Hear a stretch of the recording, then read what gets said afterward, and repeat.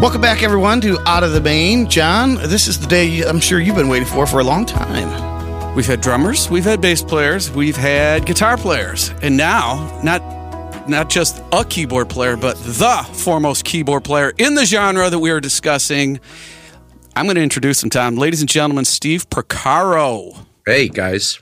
Welcome. It's an honor. You might imagine a podcast that covers music from the late 70s to the early 80s. The Porcaro name is prolific. On this podcast, we mention it all the time. So it's our honor to actually speak to you today. And welcome to the show again. And we want to start by first thanking John Zaka. For listeners to an earlier episode might remember that John is doing a documentary on the life and career of Bobby Kimball, for which you've been interviewed, Steve. So I wanted to kind of hear what that process was like. Thank you, John, for making the introduction. And do you remember going through, it's got to be an interesting experience to relive some of those memories, distant and near. Sure. John seems to be, John's doing this documentary on Bobby, and it really seems to be coming from the right place. Bobby is someone who, while he was kind of the wild card in the group, we were such this tight-knit group of family and friends. Bobby was kind of the outsider in the band. Bobby, I just have a very warm place in my heart for Bobby, and I was so glad to be part of John's documentary and be able to talk about the good stuff. Because you know what I mean? There were definitely life's ups and downs, and in the career of the band, you know, there were lots of ups and downs. As a band and the individual people in the band. And, but with Bobby, it's easy to accentuate the positive, if you know what I'm trying to say. And, I have these great memories of working with Bobby and of our friendship. Yeah. Well, we can't wait for that to come out. We've seen some of the early releases of the trailers. It's already tugging at our heartstrings, John, isn't it? Yeah, I even saw somebody today, or like maybe a half hour before I came up here in one of the Toto fan groups asking the question, when is Kite on a String going to be ready? So people want to hear it. So what else is keeping you busy these days, Steve? Any new projects to talk about? Yeah, I do. I'm very, very excited these days. I'm very happy these days. I've suddenly found myself in a position where every day I get up and I just work on songs. I work on songs that I write and I co-write, and I get to use my studio and all this stuff that I love. And I get to spend my day in the studio working on my songs, doing exactly what I want to do. I mean, I've always been in my studio, usually. And for a lot of years, I was doing a lot of film work for a while. And then also I spent from 2010 to 2019, I was on the road quite often with Toto. You know, I kind of did another, what was supposed to be one summer, turned into 9 summers. And I had a blast, and the guys were great, and it was really fun. And but now I was really missing being in my studio and doing my thing. And now I've reached this point where this is all I do, and I love it because follow up for me has been very hard. It's so easy to start writing a song. It's so easy to start something with a collaborator, but finishing is, especially if there's no deadline. It's always been something that was always difficult for Toto, the band. You know what I mean? Without a gun to our head, we'd still be working on Toto 4 right now. You know what I mean? If it was up to us. So deadlines have always been a necessary thing to finish stuff. And one thing that film work did help me do was to learn to kind of grow up, to be honest with you, and realize that sometimes when I come into the studio, I mean, 95% of what I do is just fun. I really enjoy it. It's like being at Disneyland for me. You know what I mean? But when it comes to finishing stuff, every now and then it's just work. You know what I mean? Every now and then it's work. There's something I'd rather be doing. I'd rather be having dinner with some friends, or being with my family, my kids, or watching a football game or whatever. every now and then there is something I'd rather be doing than coming in here and having to finish something that's actually work for me. That's actually hard, whether it's figuring out how to get a cue done for for a film I'm working on or TV show, or figuring out how the hell to get out of that bridge back to the chorus of a song, Key change. Right? Exactly. No, exactly. Yeah. You know what I mean? It's sometimes it comes easily and sometimes it doesn't.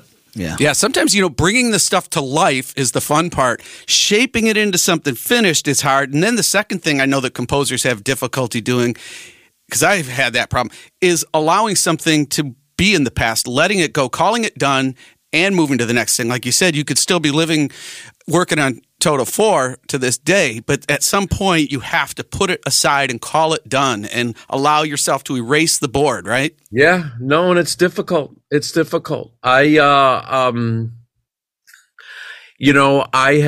was something you mentioned my solo album before that was out 6 years ago. Yeah. Well, I kid you not.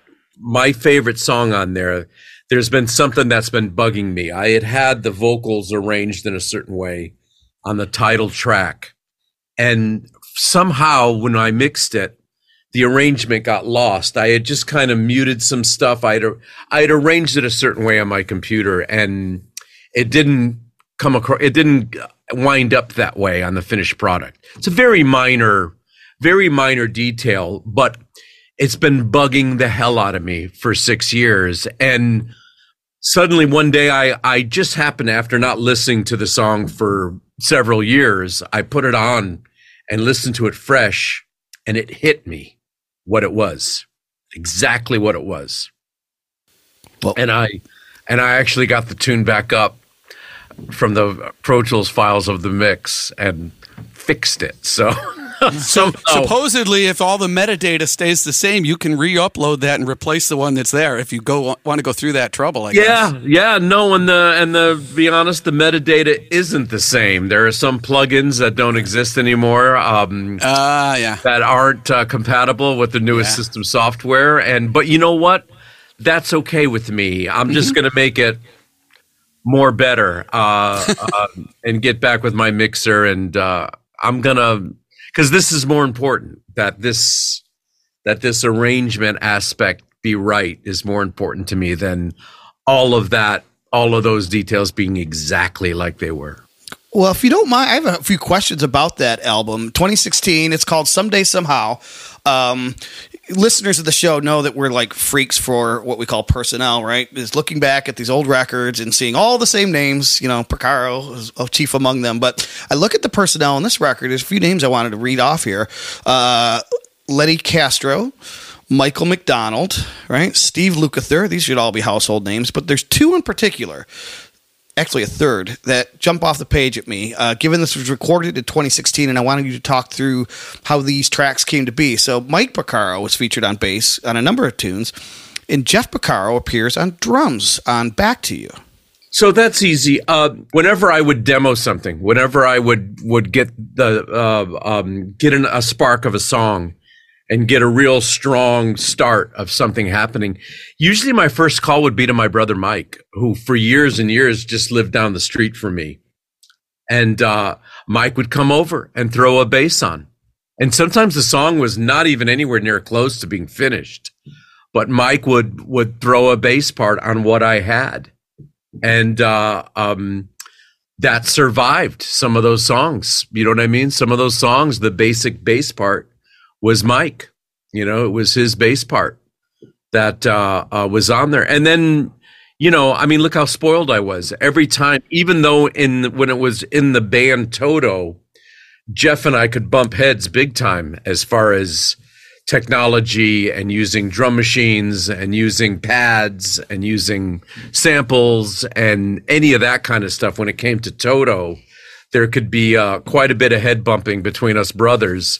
When it was the weekend and when it was just me working on my own stuff, Jeff would come over immediately and do whatever the hell I wanted, whatever I asked him to do, he'd be glad to. He'd be glad to experiment. He'd be glad to try stuff. He'd be glad to play on pads, to use whatever kind of synth stuff, to play to a click or do whatever I asked him to do.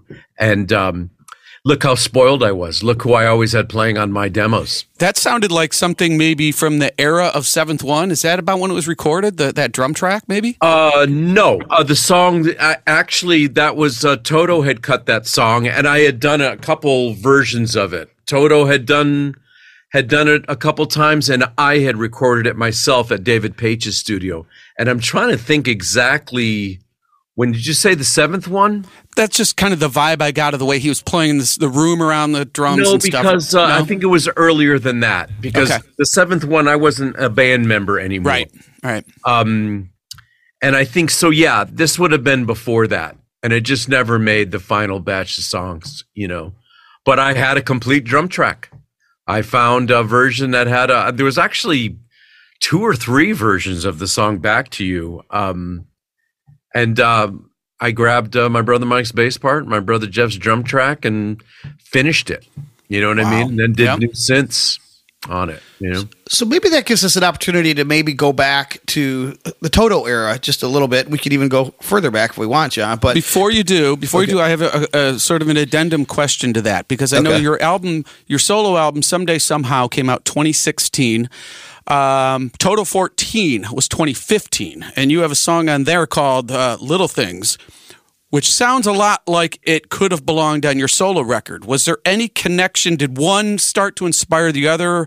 14 get you going to start this solo album, or what happened there? Absolutely. And you didn't mention my song Bend that was on the Japanese only version. I don't have that one, but you can find it on, it's up there on YouTube. You know what I mean? Just Toto Bend. Both of those were songs that were going to be for my solo album. But I found myself, I'd been compiling stuff that was eventually going to be on a solo album. And, but then, Toto included me. I wasn't officially, a band member, but, they kind of made it look that way, for the Toto 14 album. They called it Toto, and they included me completely in the production and in the writing. And I had that song. The Little Things was one of the things I just finished. I had finished it somewhat recently with Allie Willis, the lyricist. We had just we had just started working together, and that was the first thing we did. Yeah, there's so much big, heavy stuff on that record that one really stands out when it comes on. It's just, it is so warm and easy on the ears. I love that song. I really do. Oh, great. Thank you. I owe a lot of that to Allie. Allie was very big in the writing of that. It was actually kind of funny because I wanted to get together with lyrics have always been a weak point for my stuff, and I wanted to get more collaborators as far as lyrics went. Just that my musical output far outweighed any lyrical output I ever had, and so I got together with Allie to do words. You know what I mean? To mostly do words, and I had all the chord changes. The track was all done, but what was funny was that I really had no melody yet, and wasn't sure. And what wound up being very strange is that she came up with most of the melody. And then when I got to writing the words, she'd go, "So what do you think we should say here?" And I would say a phrase, and she'd go, "Let's use that." And she'd write it down. And then she'd go, "Then what should we say?" And I'd go, "Well, we should try to say this somehow." She'd go, "That's perfect." Sometimes all you need is a sounding board. That's it. And exactly. And I pretty much wound up writing all the lyrics, and she wrote the melody for the most part. So it was pretty fun. She just was a great collaborator. Yeah. Interesting. And I was completely devastated and heartbroken, like many in our community, when she passed away just not too long later.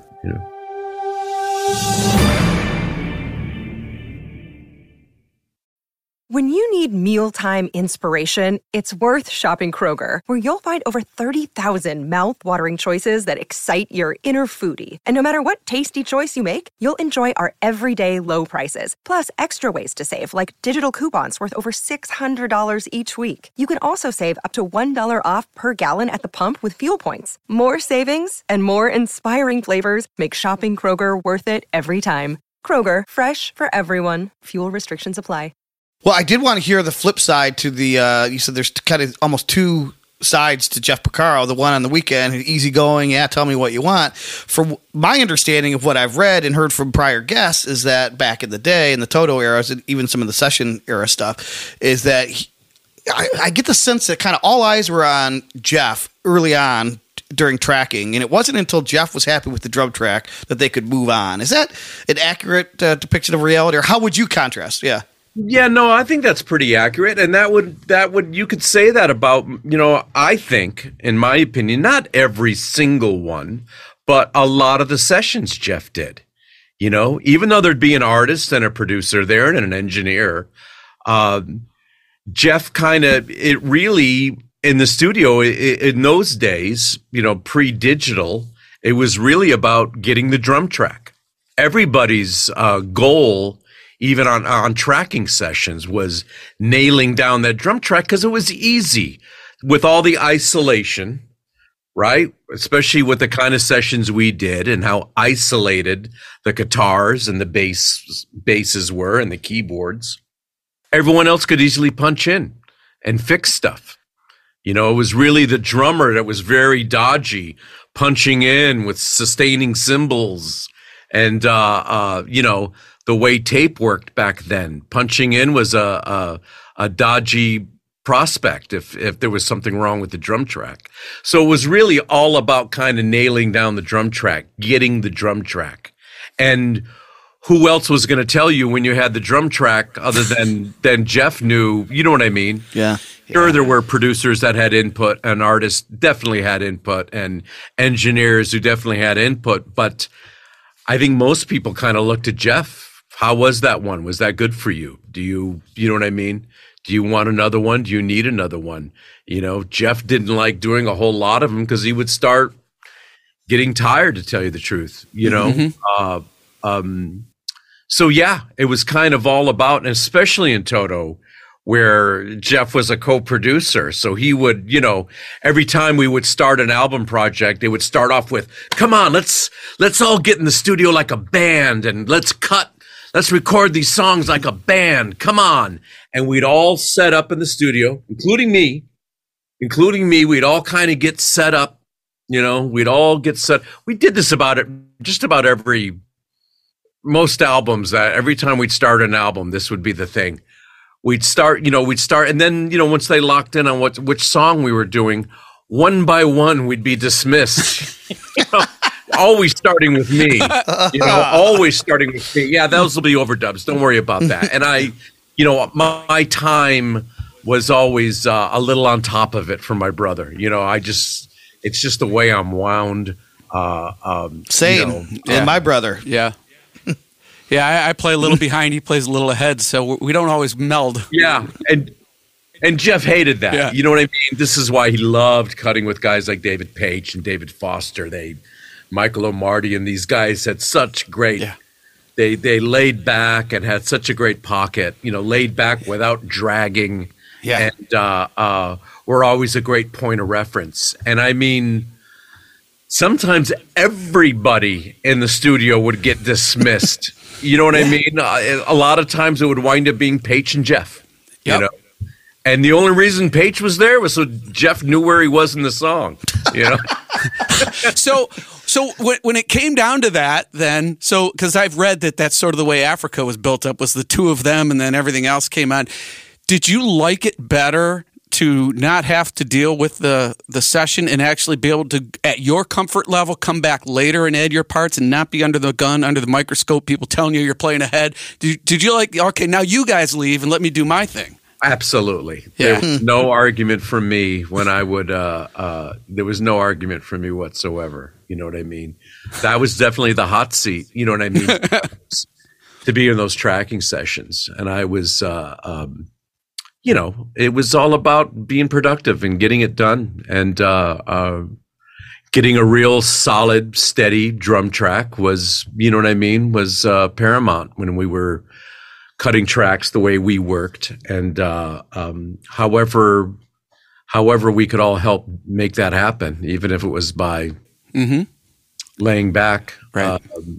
We did it. Well, I have a question about, this is sort of an aside, but it'll eventually get us back to it, because when we see your name credited, it's often synth-related, whether it's credited as synth player or a lot of programming. The famous picture of you standing in front of the modular synth that makes it around, you had the long black hair and all that. It's made its way around Facebook probably a couple thousand times. But I had a question that during your days when you were getting session calls above and beyond Toto, did you ever get calls for straight up piano or straight up like Rhodes, or was it always just as a synth guy? No, I did some sessions like that. I did a few things. Some of the very first stuff I did was playing piano on either demos or some tracking sessions. Occasionally, Michael Boddicker helped me, get started in the studios. He was he would have me sub for him when he was getting double booked and stuff like that. And some of those things, it was like, it was either like a single line synth thing, or they would just sometimes copy the piano part and give it to the synth guy to double on Rhodes. And,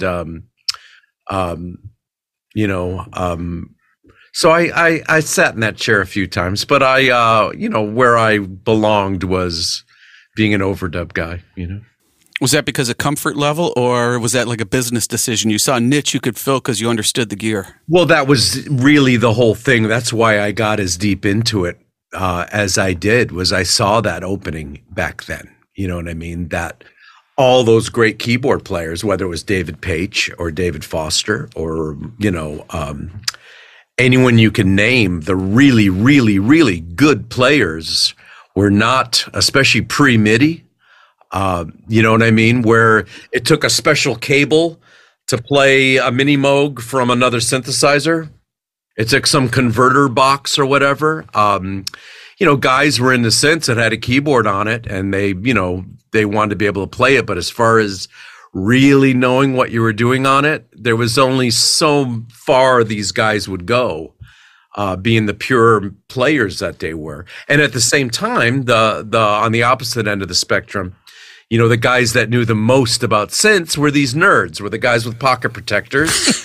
And they were, you know what I mean? I'm being, that's a generalization. Yeah. And, but you know what I'm saying? The guys that knew the most, the guys that built it, weren't guys that you wanted to dial in your funk Moog bass sound, you know what I mean? Or try playing it. Do you ever tinker around with that gear to this day, Steve? Do you ever tinker around with that old vintage synth gear and say, let's go back and... Oh, absolutely. Yeah. Absolutely. But now, we can get into that later. Now there's a lot of people that see me that wonder why I'm not using more analog stuff, and the guys that are, especially younger guys that are purists and wonder why I don't exploit that stuff more nowadays than I used to. And the answer is simply because I'm all about songwriting now and going from tune to tune to tune. Back in those days, I wanted to show what could be done. It was very difficult. I loved being that guy. To go back to what we were talking about, I loved being that guy. I found that slot where I was handy to have around, and I always loved from elementary school, where I met this kid Peter Rylick, who was better than me at piano and stuff. I became friends with him. He became my best friend immediately. I always loved working with other keyboard players, especially ones that were better than me. It was just about loving keyboards. And, Paich and I together were a formidable team. You know what I mean? Walking into a session, we kind of would have things covered. You know what I mean? I'd go in there, and a lot of people would hire me because of my synth stuff, but I loved having David tag along with me, and with him, vice versa. If he was all of a sudden, sometimes people would just call on him, and if he thought there was any chance he was going to have to do anything with synths, you know what I mean? He loved having me tagging along with him. You know what I mean? Yeah. And together, it was covered. You know what I mean? We were covered. If someone needed to improvise jazz and blow over changes, that was you. Oh, hey, that's you're right. in. You know what I mean? That was not me at all. Yeah. You know what I mean? I've never played at the baked potato in my life. Right. Never been asked and never will be asked to play at the baked potato in my entire life. But when it comes to the electronic side, because you mentioned like taking one keyboard and figuring out how do you make this keyboard control this keyboard and the different connection box. So a lot of people, maybe they do or maybe they don't know, but you played that iconic riff on Don Henley's Dirty Laundry.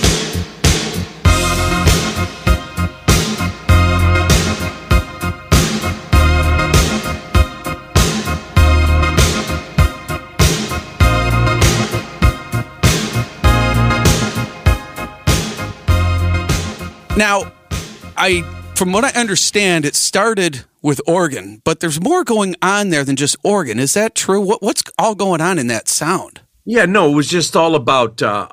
I got called very late at night by my brother Jeff. He'd been working on this with Don, and they wanted this thing. They wanted it to be this real farfisa that Danny Cooch had there, and they just wanted it completely nailed. You know, they wanted it to be perfect.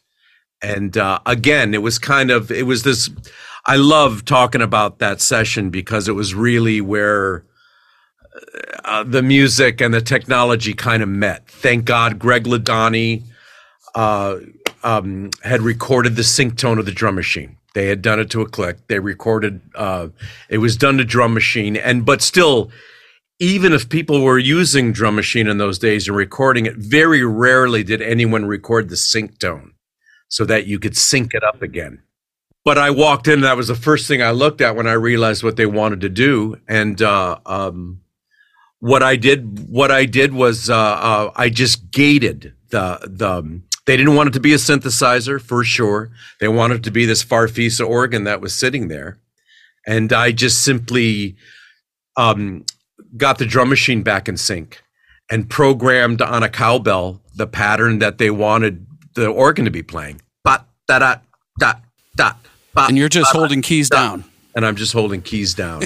Oh my God! The farfisa is being fed through an amplifier. You know, I brought a little piece of modular gear. Actually, that one that's behind me is actually the exact piece I brought with me for Dirty Laundry. Wow, I asked the right question to the right person. Right? Yeah, no, the timing was right. The right time. That's actually all I brought with me to the session. What is that? It's just a little piece of polyfusion modular gear. And it's got a couple of VCAs. It's got a envelope follower where it'll take an audio signal and produce a gate. And follow that. Mm-hmm. You know what I mean? And then those envelopes that are in there, it's got a couple VCAs that I put the organ through there. So it was the real organ sound. And whenever not to get too techie, but it made it so that the cowbell pattern I programmed would open up the VCAs that had the organ going through it, only when it got the cowbell pattern. And any other layers are all effects, like delays or reverb, right? That's it? Yeah, well, then there's tons of stuff afterwards. And yes, we put a little tape slap on it. But as because it doesn't sound like an organ anymore, that's for sure. It sounds like you can hear that there's maybe an organ in there, but it doesn't. Ends up sounding more like a synth, if you ask me. I'm sorry to tell Danny that, but... Yeah. Sounds cool. That sound is pretty much just that. You know what I mean? We did tons of stuff. Don was great. Don was... I had told him about this thing that had been released a couple of weeks ago, but that you couldn't get one. It was called an emulator. There was this cool thing I thought that we could do some interesting things on, and I says, but I can't get a hold of one. And I was pretty well connected in synth world then, but boy, a couple days later, Don had one there at the studio. uh, and we used it quite a bit. Well, Steve, I hope if you don't mind indulging us, we can't let the occasion of a Steve Porcaro interview come and go without asking you about the iconic synth solo in Rosanna, John. And we've talked about this multiple times in multiple ways. So yes, rather than just having a riff on it, what do we want to know that's new? Well, what we want to know, so kind of take us into your process. So to me, there's three elements of it. There's you probably had to design most of those sounds from scratch, because I think we were probably still predating being able to just punch up presets, right? But you've come up with multiple synth sounds that all have to have their own voice, their own sound, so that they speak their own way, they can layer over each other. And then there is this is not, as Tom said, it's not you just went in and ripped a solo. You wrote parts that cascade over each other, all of that. You're on your own, I guess, at this point. They said, here's your, 8 bars? What was your process like? Did you start creating the sounds? Did you start creating ideas musically and then find sounds? How did you go about it?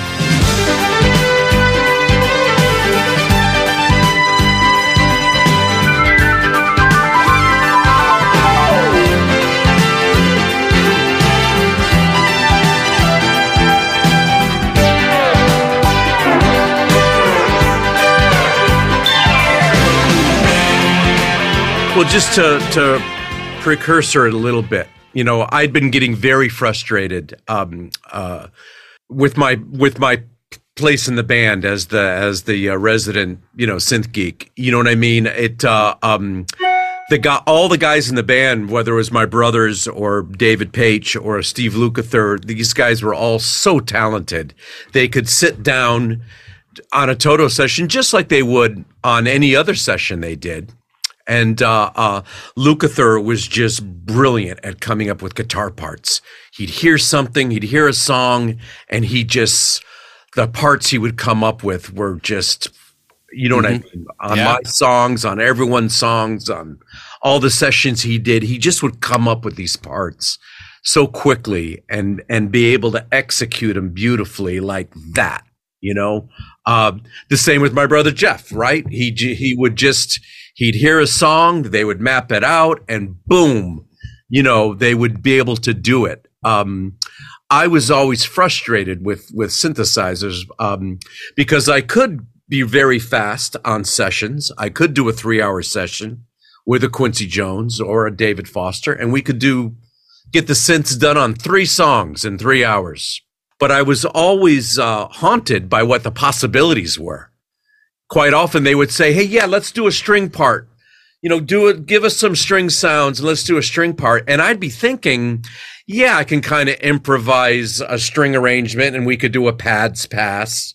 I'll look at the chord chart and we'll do a pads pass. And then we'll do a pass of like a single line string thing. But I was always frustrated in thinking, I learned how to write for strings. I went to school and studied that. Boy, if I could be at home and if they would show you the respect that they would show a string arranger who wasn't expected to improvise his string arrangements, right? He went home and wrote that out and looked at the melody and looked at the chord changes and took his time. You know what I mean? If I would spend that kind of time on synths, that the result would be much hipper, And it being Toto, it being my band, I wanted to show what could be done if I had more time. Now, the problem is that I wasn't an engineer. I had no idea really how to record.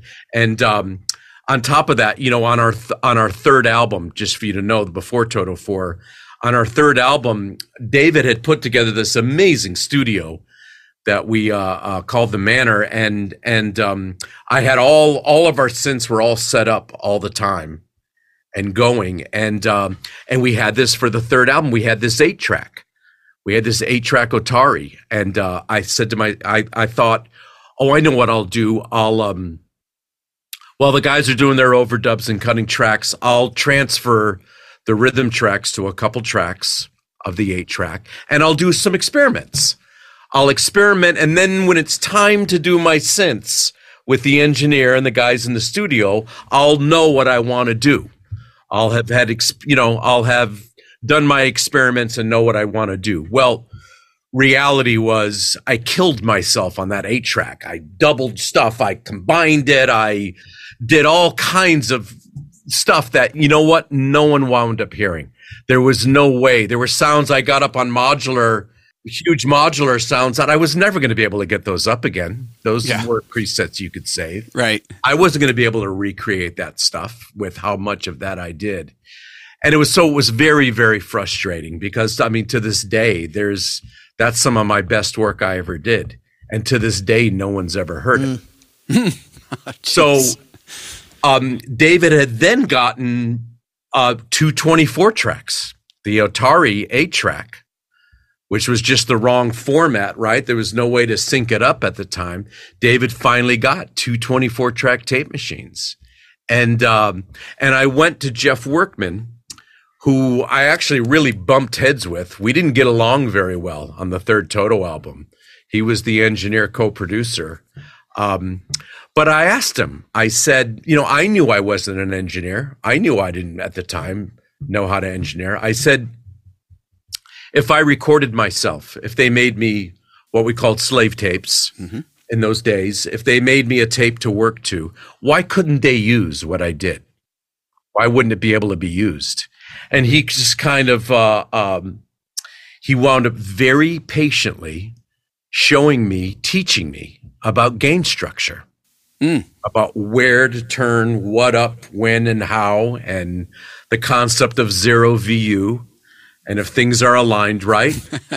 You know what I mean? And luckily, it mattered back then. On this Trident Flexi Mix that had all these meters on it, even the effects ends had meters, so I could see. He was like, as long as you're not going way, way too far in the red over here, and you got a nice healthy level, now we'll go to the effect and turn it up here. He kind of just taught me the right order to turn things up and just taught me basic gain structure so that I was getting a nice level on tape, a nice, healthy, clean level on tape. So that's the precursor. Sorry if that's too long. That's okay. But it made it so that when it got time for the song Rosanna, which is really the first tune we were working on, and they had already done the horn arrangement, as a matter of fact. And David Paich had done he did a keyboard solo that I wasn't even around when he did it. He did it in the studio. He mostly did it on Hammond organ. But I knew I wanted to do something special there. This was a real Toto song. It was, my brother Jeff had done this great groove. David had written this great song, and there was this space where there was going to be a keyboard solo, and I knew I wanted to do something special, and I took my time. I took my time and experimented and wound up writing out different aspects of it. When I came up with the opening line, I wanted this real big fanfare thing and introducing it. And it wasn't until the day before we were mixing the song, and David and I had really gone, David was right in there with me, doing a whole lot of it with me. I made him write out the sequencer part, 3-part harmony. That wound up being all, the modular stuff, this cascading sequencer part going on. It wasn't just a random arpeggiator, which is what I would maybe do in a studio, or just a single line sequence that I'd do stuff like that in the studio quite often. We actually wrote out the 3-part harmony of this cascading part. All this stuff that you couldn't do on a session, or would want to do with 5 other guys looking over your shoulder like this. Looking at their watch. Come on, let's go. Looking at, you know what I mean? None of them would have the patience for that, and understandably. Anyway, so that was the perfect example, and what a cool song to be able to do it on. You know what I mean? On a number 2 hit song with this great drum groove and this incredible Bobby Kimball performance on vocals along with Luke. And I got to do my thing. I got to do this where the guy who mixed it, who happened to be Greg Ladani, had nothing to do with the rest of the record. Oh. When he got it that day, when it was time to mix the song, he just had left and right, synth solo left and right. He had no idea who recorded it or how they recorded it. Oh, my God. Where it was recorded. It was synth solo left and right. So it was basically pre-mixed, All that done. Stuff was, I had bounced it down the night before. Excellent. Wow. So Well, even so, all that other stuff that was so brilliant that nobody's ever going to hear, at least that is truly immortal, and It is. we'll be hearing it forever and ever and ever. Awesome. So I'm thinking that's a good place to stop, hearing about the Rosanna solo. Pretty epic story, huh? Yeah, you mean stop or take a pause? Hopefully you only mean stop, or we pause. Well, no, a pause, for a week or so, thereabouts. All right. 7 days. Okay, yes. Yeah, I was just thinking, how grateful I am that we get a chance to hear those stories directly from the sources. I mean, isn't that incredible? Did you ever think you'd have that opportunity? No. It's funny. Every time I'm listening to a record now, even if it's somebody that we wouldn't even talk to, like I was listening to a Genesis record today, and it brought questions to me. I'm like, man, I'd love to ask Phil Collins this. But the rap about Steve telling us how he did the Rosanna solo, and that it ended up just as a stereo mix of, as he said, synths left and right, and that's what was given for them to mix. So that would have had all of the synth parts that he played, of course, but they would have been panned where he wants them. They would have had the delays probably on them. We know he likes to use the delays to kind of have things bounce around in the stereo spectrum. So he would have handed that thing done to them, and they would have mixed that in, Yep. So that got me thinking, just from a process standpoint, a lot of the reason that things were done like that, and in the case of this solo, he did it because he was afforded the time to go off, do it by himself, and present his vision. And his vision included everything, the synths and the delays and all the effects and all that stuff. And that sum is more valuable because it contains everything in his mind, as opposed to the individual parts and giving synth 1, synth 2, synth 3 to a mixer and letting them sort of disassemble it, reassemble it, whatever. That isn't the entirety of Steve's vision. Right. Now, to a certain degree, that was done back then because of maybe limitations. There were either track limitations or there were only so many effect units in a studio. So you would end up making these sort of commitments and saying, I'm going to put delay and reverb on this synth sound, and I'm going to record it to the 24 track that way because I'm making this, as I say, creative decision, but it's also freeing up a piece of gear for later use. And that is a process that I use with Page 99. I intentionally, because it started as for my own entertainment, right? I wanted to make music the way we made music back then. It was purely for my own enjoyment. And so I sort of set these parameters that said, I'm going to do it that way. I'm not going to do things in, let's say, the way the modern way is done, where you can make all those decisions later.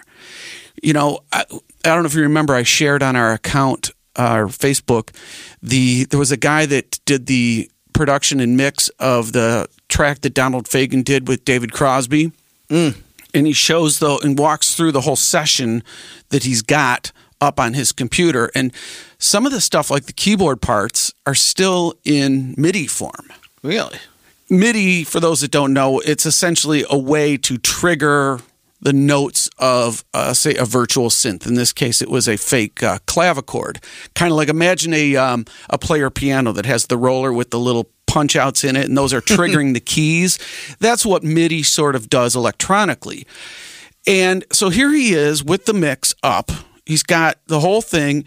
The keyboard parts, particularly this clav part, is still in MIDI form. It hasn't been committed, say, to audio. He can still change the notes. He can move notes. He can add notes. He can take notes away. And it got me thinking that, is that a better way of doing things? Is it a trap we're getting into? Because we have this ability to change everything right down to the final moment when we hit render. But that's different than, say, having a bass part or guitar part or keyboard part or anything that you've recorded, and you're committed to that. It's printed on the tape or whatever, and it's locked. And now anybody that comes in afterwards has to respond to what's already there. They're either responding to another musician in the room or they're responding to what's already been recorded. As opposed to this way, where they're assembling parts that can be moved and changed and added to. And is it is it taking away, I think it is, some of the mojo of a recording where everything, you make a commitment and then that commitment requires you to respond to that down the road. Not say, well, I can always change that first thing, so I'll do it this way and then maybe I'll change that. And now you got a mix engineer or whoever's mixing the thing kind of making these tweaks and making these decisions. And I know this is a long rabbit hole, but I just kind of wanted to put that out there because it's such a different way of making things. And I wonder, Steve, how he makes his music now. Does he do it the old way or the new way? Right. Yeah. Well, I mean, I think you articulated without me even realizing that one of the appeals of this era of music is knowing what the limitations were and knowing everything that you just spelled out, which I listened to even modern versions of the same type of music. I always listen to with a skeptic's ear, like, did they do that with a computer? Yeah. Or did they do that live, right? And it's like, I don't know why that should bother me either way, but it does. So maybe a better way to put that is I have greater appreciation for the stuff that was done the old way because I know I've tried to do it firsthand. I was in a studio in the 90s that didn't have all these tricks, right? It's like, it's hard to do what they did. So, yeah, I don't think it's better. To answer your question, my opinion is the old way is better, but then again, I crossed 50 a couple years ago, so there's a cloud. I'm shaking my fist at it. I know. It's hard to it's hard to figure that exactly out. But yeah. Well, it brings to mind a quick question before we get to the lightning round because I wasn't going to embarrass you in front of Steve, and I don't think I did it in part 2 either next week. But you were legitimately inspired by his cerebral approach and his technique in a song that you did, and I hope we could play some of the synth solo in. What song is it? Yeah, well, that would have been Fantasy World. Let's hit it. Why not?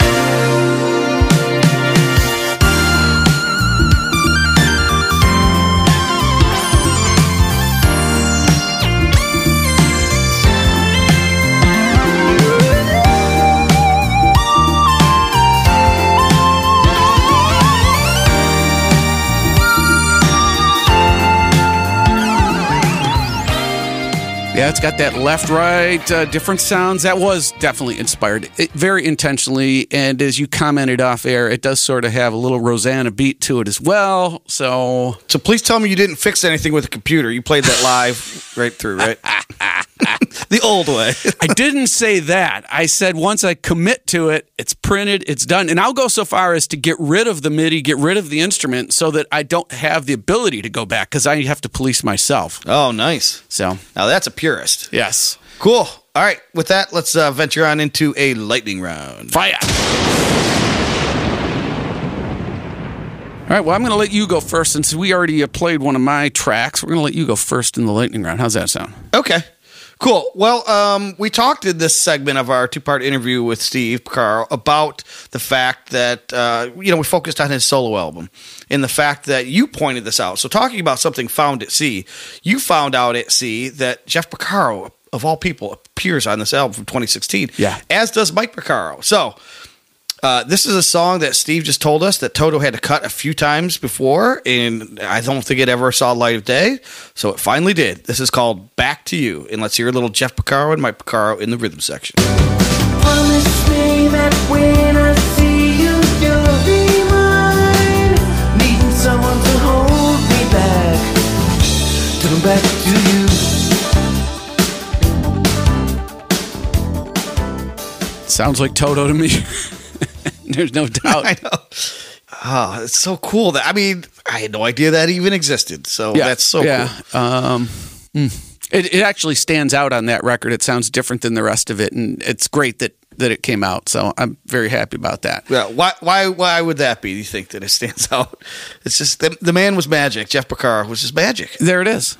I don't even need to add any more than that. Yeah, you're right. All right. So what have you found at sea, Captain? A couple weeks ago, as you know, we finished our Steely Dan tournament, and one of our listeners apparently was inspired by that because, all the rage, of course, is artificial intelligence, Chat GPT, and, trying to fool Chat GPT into making a fool of itself, which it's done many a times. But he put in, listener Greg, he went to one of the AI generators, a lyric generator, and said, please change the lyric to Hey 19 into a song about two guys named Tom and John who make a yacht rock podcast. Get out of here. Way back when, in 67, Tom and John were the best of friends. They didn't know we were brothers. They loved the smooth sounds of the Doobie Brothers and the Eagles, and Steely Dan. Now they're older and they're wiser. Wait, hold on. ChatGPT just ratted us out as being yacht. I know. Yacht, yeah. Now they're older and they're wiser, but they still have a passion for yacht rock. They make a podcast every week and share their opinions and jokes. None of this even rhymes. Hey, 19. That's Tom and John. Hey, 19. That's Tom and John. The finest yacht rock podcast you've ever heard. Hey, 19. That's Tom and John. They'll make you feel like you're sailing on a breeze. They can't dance together. They can't talk at all. They don't remember the time before the internet. I do, actually. But they don't care about that at all. They just want to spread the word about yacht rock and have some fun along the way. They're not just looking for fame and fortune. I would take fortune. But they're just happy to play.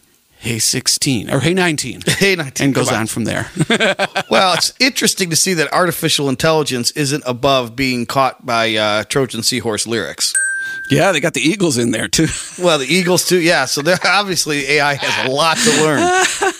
Anyways, wow, that's amazing. Who was that? Listener who? Garbage in, garbage out. Yes. Listener Greg. Oh, Listener Greg. Thank you. All right. Well, that was a hoot. All right, buried treasure. Prior to the lightning round, you had mentioned one of the times that I had done a intentional nod to the synth solo structures of Mr. Steve Porcaro. Well, how many times do we say you do it once? You might as well do it again. So on the second album, I did it again. Let's check out that one. This is page 99, Ticking Away.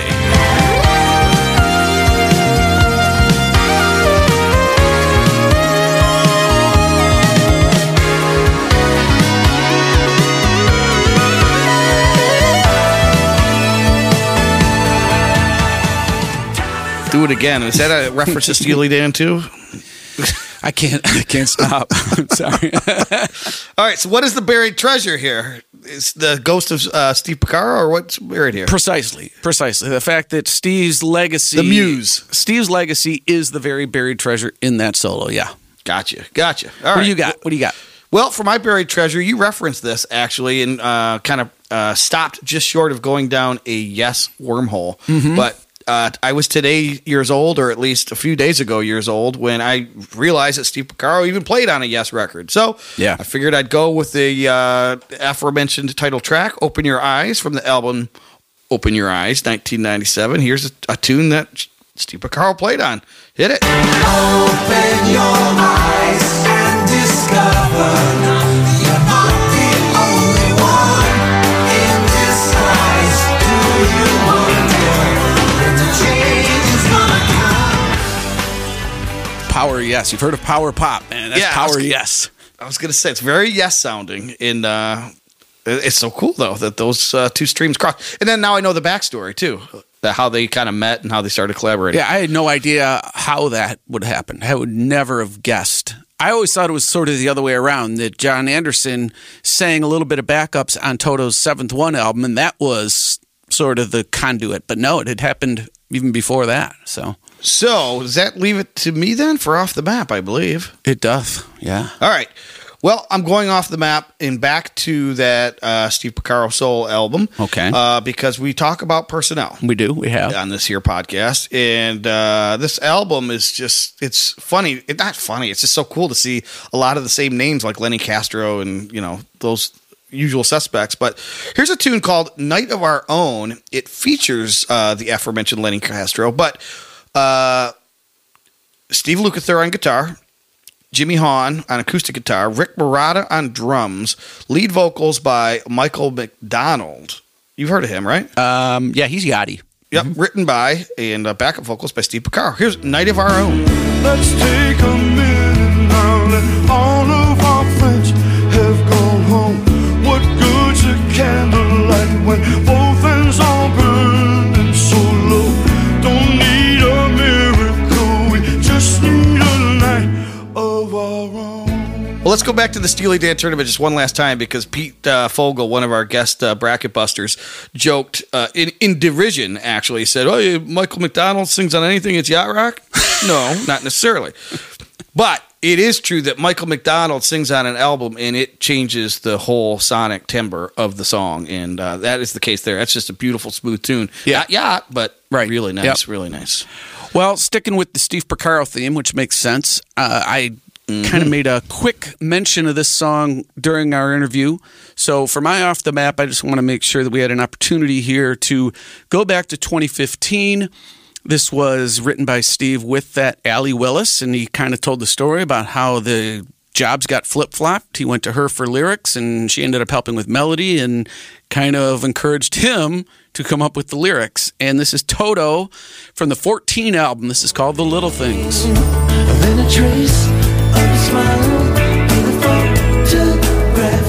When I'm down and we talk and you make me laugh, that reminds me it's the little things in life. And that is vintage Steve Porcaro sound right there. All the mood, all the smooth, all of the, what does he call it? The sort of the ambiance that he likes to create. Yeah, it's a really nice tune. What year was that, Total 14? 2015. I don't know that everything was recorded in 2015, but Okay, who but knows? it's a really nice sound. Very nice sound. Yep. I love that. It would have fit right in on his Someday Somehow album. Yep. Yeah, very much so. Very much. Okay.